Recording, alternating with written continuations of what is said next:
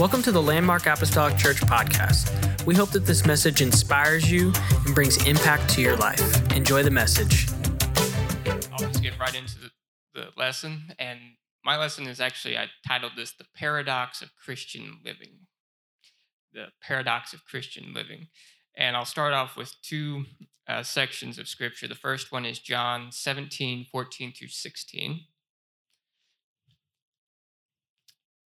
And when you're there, you can say amen. Okay. So starting off, this is Jesus is praying, and he's about to go to the cross, but he's praying a prayer for his disciples. And he starts off with an interesting way of putting it. He says, I have given them your word, and the world has hated them because they are not of the world, just as I am not of the world. I do not pray that you should take them out of the world. And this is a key point I'm going to work with. I do not pray that you should take them out of the world, but that you should keep them from the evil one. They are not of the world, just as I am not of the world. So that's the first one. The second portion of Scripture is Romans 12:2.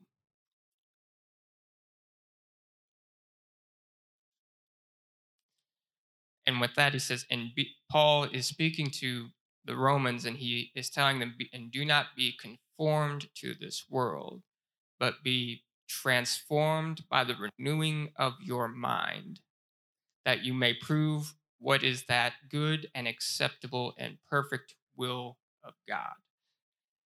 And so with that, that's actually what this point is. You will hear the phrase people have said, applying to Christians, that we are in the world, but not of the world. That's actually nowhere in Scripture, but that principle is what these two verses actually lay out. Because Jesus said, I don't want you to take them out of the world. He said, but at the same time, Paul is telling us, you're in the world, but you have to be transformed. Don't be conformed. And when he says conformed, he's saying, don't let it fit you into its mold. That's basically what he's saying. If you took it literally, he's saying, do not let them form you into its mold. So the question is, that's a paradox. To be in the world, but not of the world. That's a paradox. How do you do that? I mean, practically, how do you work that out? Because it's a contradiction of sorts. But that's the intriguing thing of how it works out. And I would say there's probably three things. But first, I will have to explain this. In the world, we get up every morning, you go to work, you have prearranged commitments, you're juggling all these different things. You're in the world, you're just living life, you're going through daily life. So the question is, how are we supposed to know when we're doing what we're supposed to be doing and when we're not supposed to be doing? Because most of the time we're just going through our daily lives. What are we doing? And it's intriguing that we have to stop and think. So many times we're so busy going through our daily routines, we don't realize what we're doing. You can easily get distracted by just everyday little things, and you can fall into a way of thinking without even realizing it. It's small, it's subtle. So we have to live in this present world. And I would just have three different actions we could take that probably help us play this out of how we're supposed to be in the world, not of the world. The first one is that we as Christians, we're supposed to be a living sign of God's covenant in a world that for the most part does not authentically know the message of Christ. You are to be a living sign by speaking and living out the truth the truth manifest in what God has revealed to us. That's what we are to be, the salt of the earth. Jesus said, you are the salt of the earth. Now, most likely, a lot of people think of that as, that's for preserving. Well, it's intriguing. Back in Leviticus 2:13, God said, every meat offering you have, you are to season it with the salt of the covenant. You are to do that with everything as a sign of the covenant of me with you. So it's intriguing that when Jesus says, you're the salt of the earth, you could take it that way. Because every time you had a sacrifice, you had to have that salt of the covenant on it. as a sign of the covenant of between the nation and God. And this time it's between us and the world. You have to be a living sign. You have to become the message of Christ. And the problem is if you talk about it, it doesn't mean anything. People don't care about what you talk about. They care, do you live it? Because nowadays nobody cares. Nobody cares. And it's intriguing that you have to realize, well, why doesn't God just come down and talk? Well, here's the thing: God, throughout all of his time in the Bible, you have to realize that he rarely ever did something, and he rarely acts in a direct and transcendent fashion. Very few times would he speak in an audible voice. Most of the time, he always chose a human instrument to go and carry out the work. That's why he told Moses, I want you to go to Pharaoh and tell them, let my people go. That's why he would send the prophets. He would very rarely, he would send somebody to do it.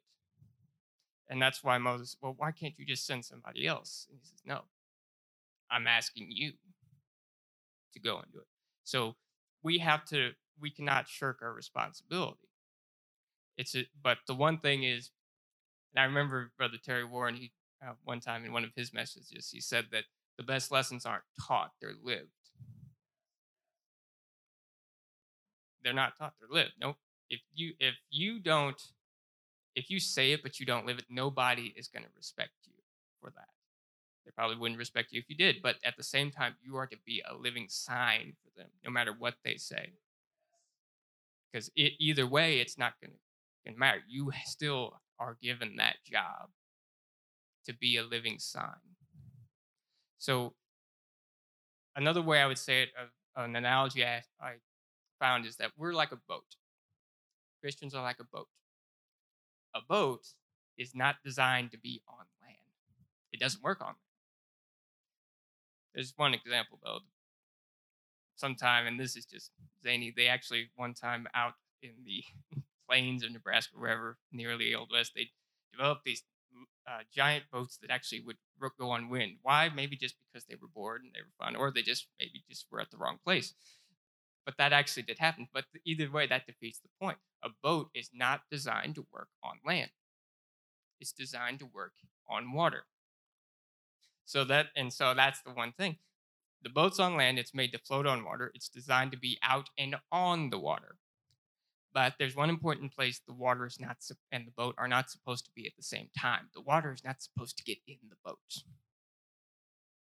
It's not designed to have water in it. It's designed to be on it. And it's designed to be out on the water, around water, but it's not designed to have water in it. So if you do, the boat sinks. That's how basically we as Christians are. God has designed us to go out and be in the world, but the problem is he does not want us to have the water of the world in us. If it doesn't, it destroys the function. The boat is meant to be out on the water. You are meant to be out in the world, but you're not supposed to be of it. You're not supposed to get it in you, because that would defeat the purpose of the design of what the boat's for. So, because it's against the design. So that's the first point. The second point of how we can apply this is Jesus would say, you are the light of the world. And there's a theologian I read. He was a French theologian and sociologist, and I like how he put this in a very intriguing way. He said, the world is largely dominated by illusions and idol worship. He says, whenever you have, Jesus says, you are the light of the world, he says, that's meant to dispel idolatry, to show it for what it is. He says, light in the biblical sense always includes good works, which allow these idols and illusions to be seen for what they really are. So and it's intriguing.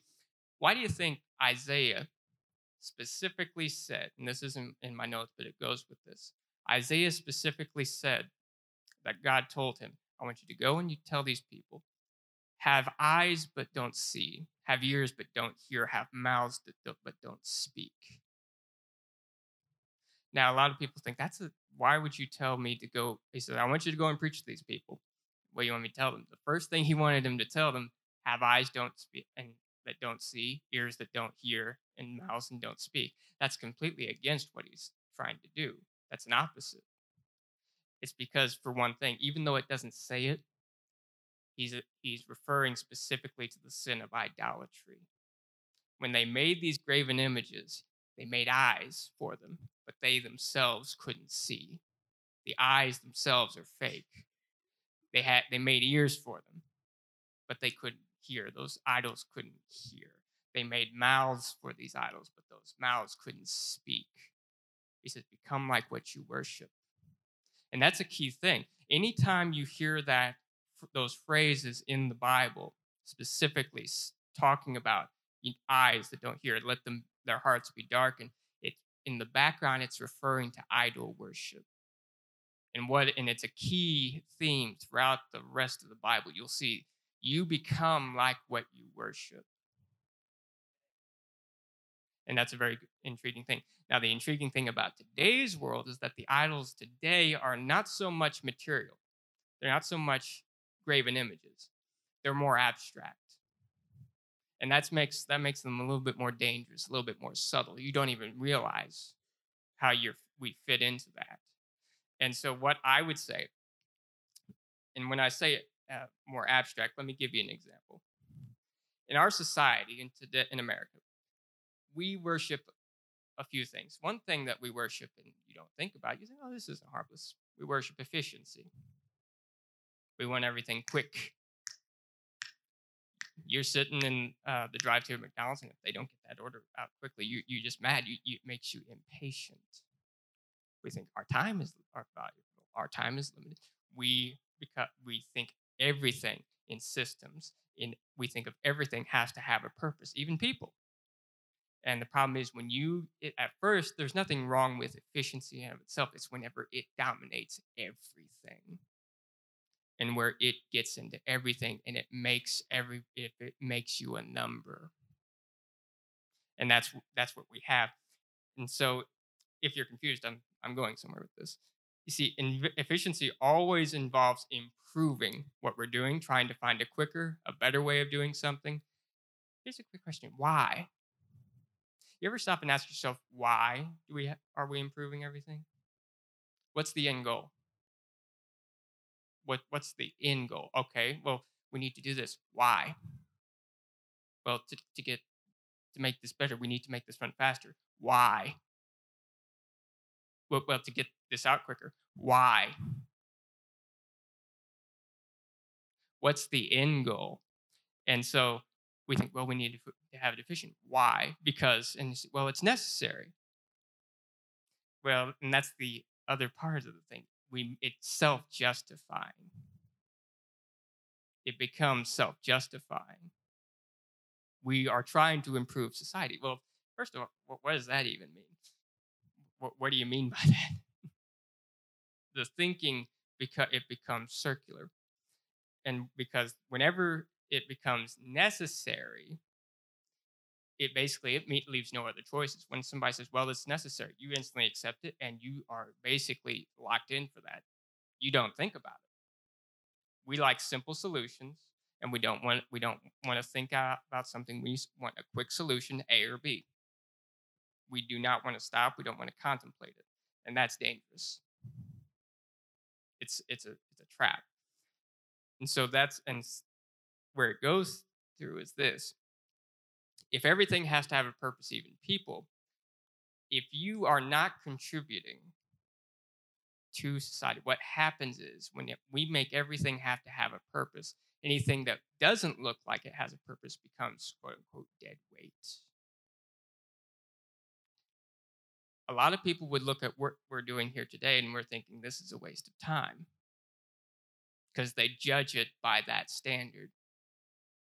If it doesn't look like it has a purpose, get rid of it. If it looks like it's not contributing, get rid of it. If it looks like it's not working, if it's not succeeding, if it's not producing, get rid of it. It's worthless. That's a lie. It's basic appearances. And so that's why it's dehumanizing. You can look at people. The problem is it could make you look at people like that. There's people that probably are homeless that are they're of no concern of themselves, that probably just fell in that. And a lot of people will look at that and think, there's our tax. That's a waste of our tax dollars right there. You hear that phrase? They're a waste. It's whenever you've quantified them down to a number. You dehumanize them. You make their worth based on what they can do for society at large. Instead of them being somebody that Christ died for, their value is based on what they can do for me. And if they're not doing something for me, they're worthless. That's dangerous. It's a small, subtle way of thinking. But if you really wanted to take it to the extreme, that's what we fall into. It's a small, subtle thing. And so if you don't want to dehumanize people, but we have to also realize that your value is also not based on what you do. Because this is another thing that will happen. Because if we are only valued by what we can do for everybody else, what's the first thing whenever you're talking to someone? Usually when you're talking to somebody in conversation, the first thing that comes up that you ask, so what job do you do? What do you do? Where you work? Usually we can't think of it. Usually it's either that or how's the weather? Yeah, those are usually the two things for small talk. I've never really found them very interesting, but but that's what you have to go with, because those are the first two things that you can come to mind. Well, how's the weather? And hey, how's the job? How's the wife and kids? Or if not wife and kids, hey, how's the dog? Oh, the dog died. Sorry. Sorry about that. How's the cat? Eaten by the dog. Anyways, I'm sorry. Just to moving on. But usually we'll ask, what's your job? Why do you think we do that? It's not just because that's the first thing that comes to mind. Why is that the first thing that comes to mind? It's because that's what we use to define ourselves. So the problem with that is, if your worth as an individual is solely by what you can do for your job or what you produce for your job, if it's solely that and not your value as a Christian for who we are in Christ, that's a problem. Because a lot of people, if they lose their job, then they go into depression, because that's all where their value had been, because they based their worth on what they did. And that's all it was. And the problem is, then their job said, don't need you anymore, and they're no longer valuable, and they threw them away. That's the problem if you take efficiency to the extreme. And again, I'm not saying efficiency. You still have to go and you still have to work. I'm not saying that's a bad thing. That's not what I'm saying. I'm saying how we view it. If that becomes the end all of everything, it's a problem. And that's what this world does. And the reason this world does that is because once you take God out of the equation, people just become things to be used. Yeah. Whenever you take that out, it can lead to that. In fact, I could actually say this, that every society that has put humanity as the pedestal of everything has devalued humanity whenever they did it. Because people say, why are you doing that? Oh, we're doing it for humanity, whatever that means. Because you can apply that to anything. You can use that to justify anything. And so the problem with efficiency is that it becomes an idol. That thinking in and of itself, that dogma, that ideology, that becomes the idol. It's abstract. The idols of today are more abstract than material. And the problem is, you become like what you worship. If you worship efficiency, you'll start to become heartless. You'll start to become, if this doesn't work out, if this doesn't work for me. And that's not very good. You become selfish. It's not that it's bad, it's that you have to put it in its proper place. And not inside you.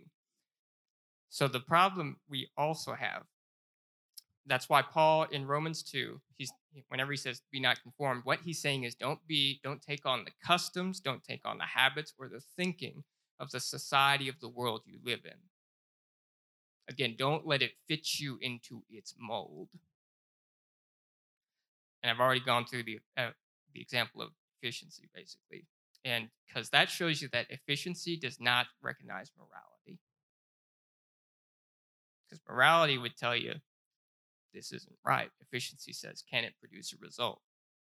And if you say, yeah, but it's not right, who cares? I want the result. It will run right over morality if it gave itself the chance. Luckily, we have laws that prohibit that. But if it really did, that's what it would do.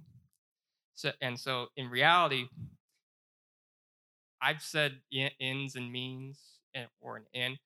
The problem is today, everything is just a means for another means. There's no end in sight. Whenever I ask, well, why you need to improve that? Well, because, okay, why? Well, for humanity. Well, that's basically what you've done is you've put that far in the future. The end goal is far in the future. We're doing it to improve humanity. We're doing it to make more money. How much money? Give me an amount. Well, more money. No, I asked how much. Whenever you set a goal that can never be attained, that's what we do. We're trying to constantly improve society. We're trying to reach some pinnacle. That's basically kind of like what they did with the Tower of Babel. They said, let's build a tower to heaven. We start to worship our own judgments, our own efforts. And the problem is we take God out of it. We said we don't need God. We can do this ourselves. We can improve ourselves. We can do all this. We have all this. Why do we need God? You start to worship yourself, what we can do. And it's intriguing because that's actually what happened with Eve. It's whenever you make it to where Satan didn't really convince her wholeheartedly. She was still hesitant. And he just made her look at that fruit. It wasn't apple, we don't know what it was, just a fruit. And it's intriguing what Genesis 3:6 says about it. It says, so when the woman saw that the tree was good for food, that it was pleasant to the eye, and a tree desirable to make one wise, she took of the fruit and ate. She also gave it to her husband with her, and he ate. Satan used the obvious fact as a means of persuading her. She was still not convinced, but he used that obvious fact. Oh, look, it's good. It's good for food. It's good for it's going to make you wise. It's wise. It's pleasant to the eye. He used the obvious thing there, and people will say, well, why are you doing this? We need to. She supplied the own reasoning. He just basically pushed her that way and let her thinking go there. That's why you got to be careful. What we think, you can think you're doing the will of God, but that doesn't mean that's what God wants. That you could probably be doing what the world is doing because you're fitting in with it without you realizing it. It's subtle. It's subtle. So by doing that, you take God out of the equation, and we start to think that we are the ones in charge. And we think, oh, we don't need God to save us. We don't need God to help us. We can do this. So again, by doing that, you worship your own abilities and view that you don't need God. And so that's where, again, if you do that, you will eventually devalue people for who Christ died. Because if it's all about humanity, whatever helps humanity, at the same time, you can devalue humanity. Because if they're not helping humanity, they're against it. That's a dangerous thing to do. In fact, you become what you worship. In fact, that's actually why Paul in Romans 1 and 2 is actually a rebuke of idolatry. And you know why? Because he's Romans 1 and 2. Paul is actually comparing something he wrote earlier in Romans, and you don't realize it. In Romans, actually 1:24 through 25, verse 28, and I'll read this just to kind of get the point. In Romans 1:24 through 25, Paul says, "Therefore, God also gave them up to uncleanness in the lusts of their hearts to," and this is one of the keys, "dishonor their bodies among themselves." Verse 25, "who exchanged the truth of God for the lie and worshiped and served the creature rather than the Creator, who is blessed forever. Amen." In verse 28, 128, he says, "And even as they did not like to retain God in their knowledge, God gave them over to a debased mind to do those things which are not fitting." That's in chapter 1, 24 through 25 and 28. And then in Romans 12, 1 through 2, he flips it because he's showing what the actual true worship is supposed to be. That's why he says, "I beseech you, therefore, brethren, by the mercies of God, that you present your bodies a living sacrifice." Whenever he says, "present your bodies," he's contrasting that. He says, God gave them over to uncleanness, in the lust of the heart, to dishonor their bodies among themselves. He says, "I ask that you present your bodies a living sacrifice, holy, acceptable unto God, which is your reasonable service." And that reasonable spiritual service, because that's what that implies. That word reasonable in Greek implies a spiritual service, because it says that's why Romans 1:25, he says, "who exchanged the truth of God for a lie and worshiped and served the creature rather than the creature." And Paul's flipping that. He says, "No, you are to present your bodies instead of to each other. You are to present your body to God, which is your reasonable service. Instead of serving for the sinful flesh of others and yourself, you are to present your whole body. It's your spiritual service unto God." And so then it goes on in Romans 12:2. He says, "And do not be conformed to this world, but be ye transformed by the renewing of your mind in the Lord." That's what it means. Whenever it says in your mind, he's referring in the Spirit of God. And that is basically referring to whenever he says in Romans 1:25, and worshipped and served the creature. He says, no, he says, "Do not be conformed to this world. Do not worship this world, but be transformed by the renewing of your mind." And then he says this, because he says, "They did not like to retain God in their knowledge." In Romans 1:28, that's a contrast. He says, they didn't like to retain God in their knowledge. Therefore, God gave them over to a debased mind. And they didn't even know what to do. They couldn't even recognize what to recognize what was good, what was bad. And that's why Paul says, when you become transformed by the renewing of your mind, that you may prove what is that good and acceptable and perfect will of God. And the reason you do that is because you are worshiping what you were designed to worship. You take on the reflection of what you worship.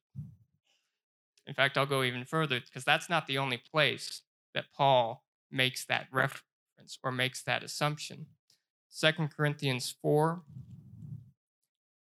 "Therefore, since we have this ministry, as we have received mercy, we do not lose heart, but we have renounced the hidden things of shame, not walking in craftiness, nor handling the word of God deceitfully, but by manifestation of the truth, commending ourselves to every man's conscience in the sight of God.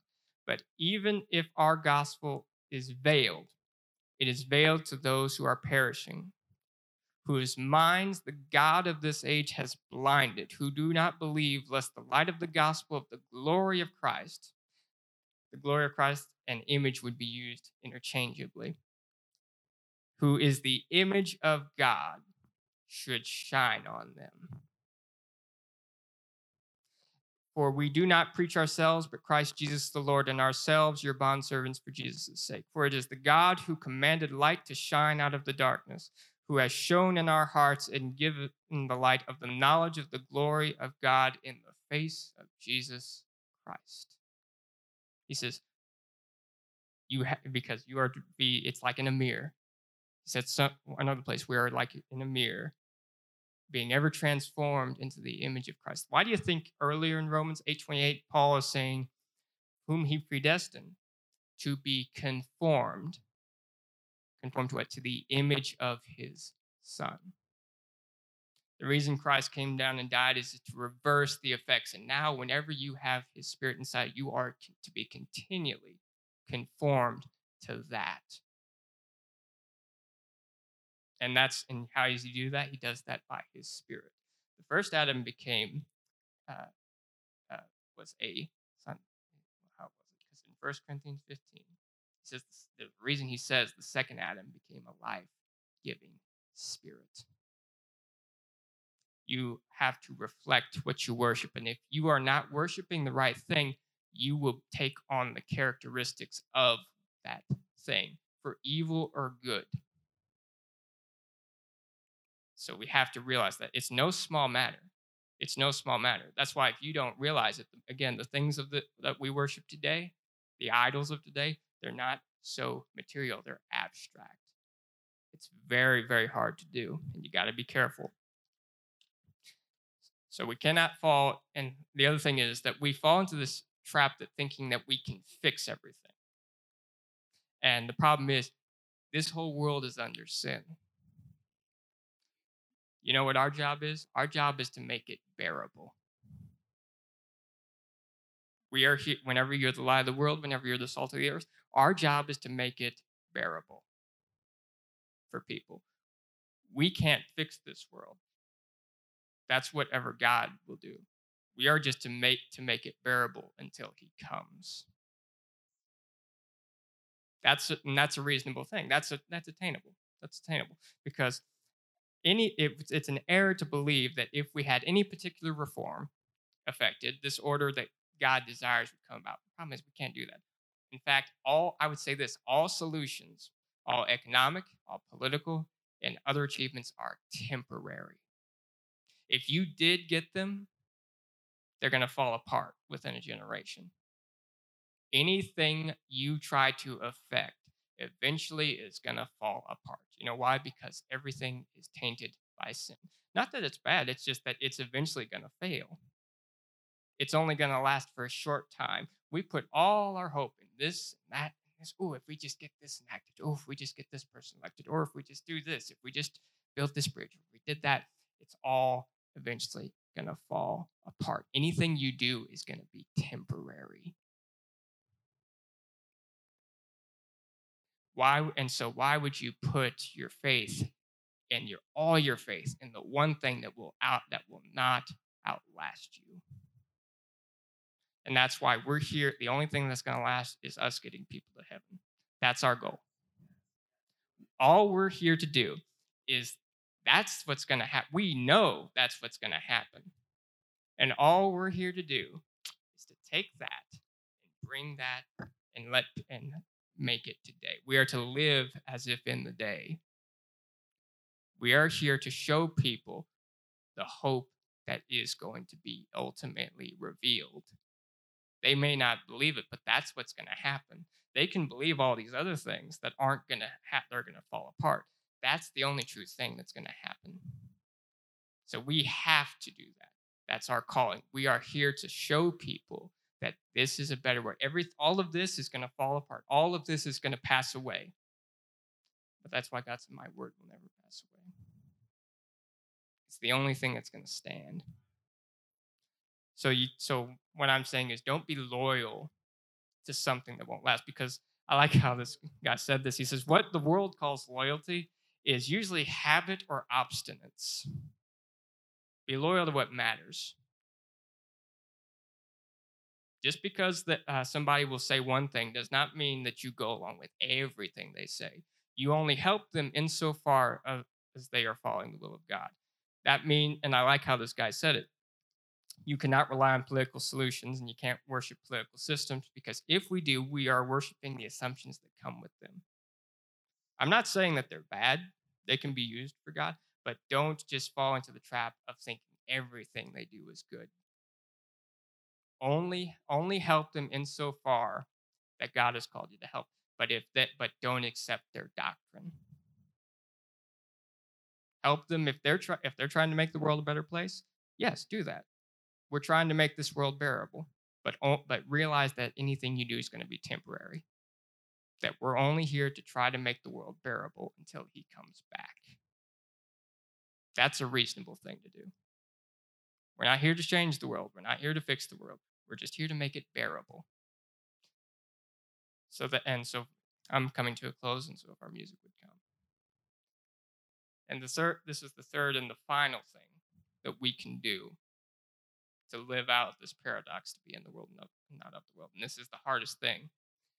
We have to be sheep among wolves. Because Jesus said, I send you out as sheep among wolves. He says, so therefore be as harmless as doves, but wise as serpents. And it's intriguing because you see, nobody wants to be a sheep. Nobody chooses to be the sheep.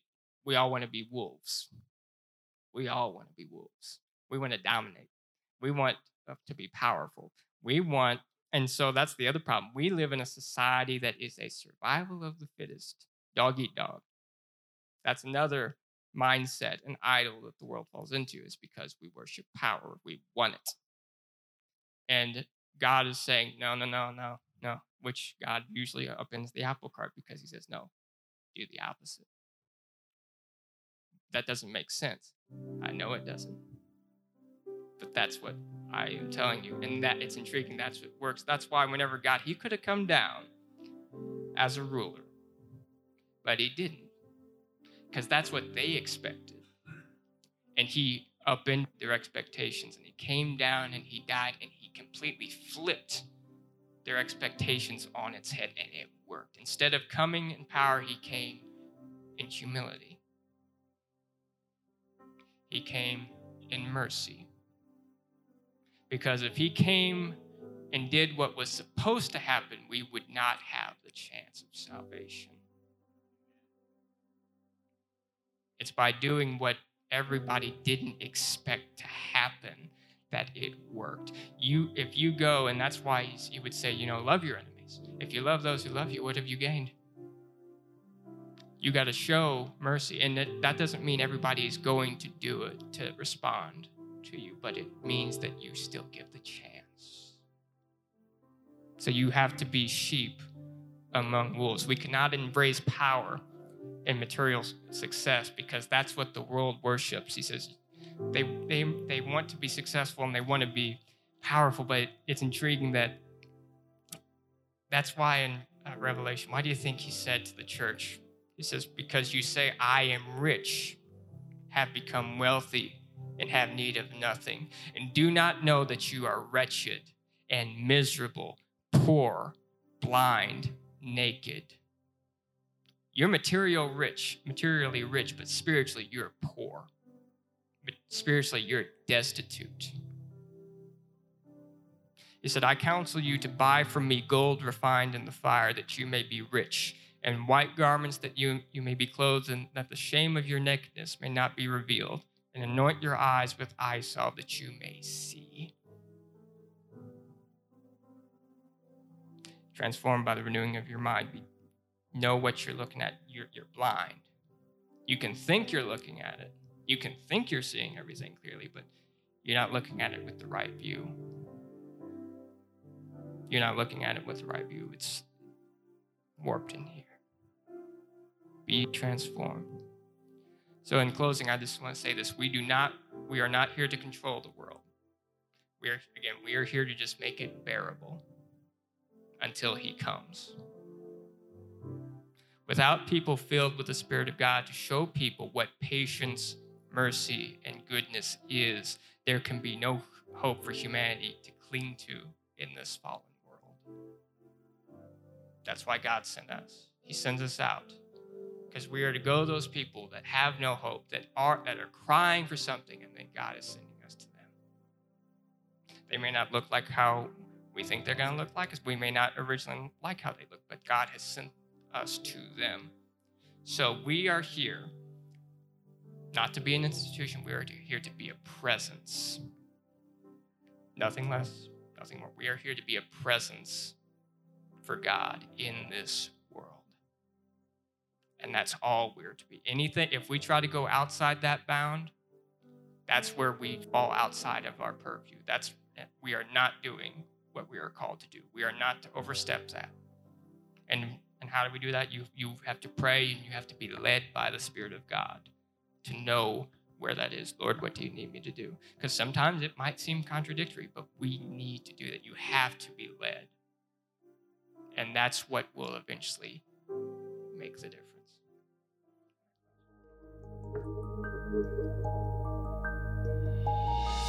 Thank you for listening. Special thanks to those that give generously to this ministry. If you would like more information, please visit our website at landmarkapostolicchurch.net. But have a great day and God bless.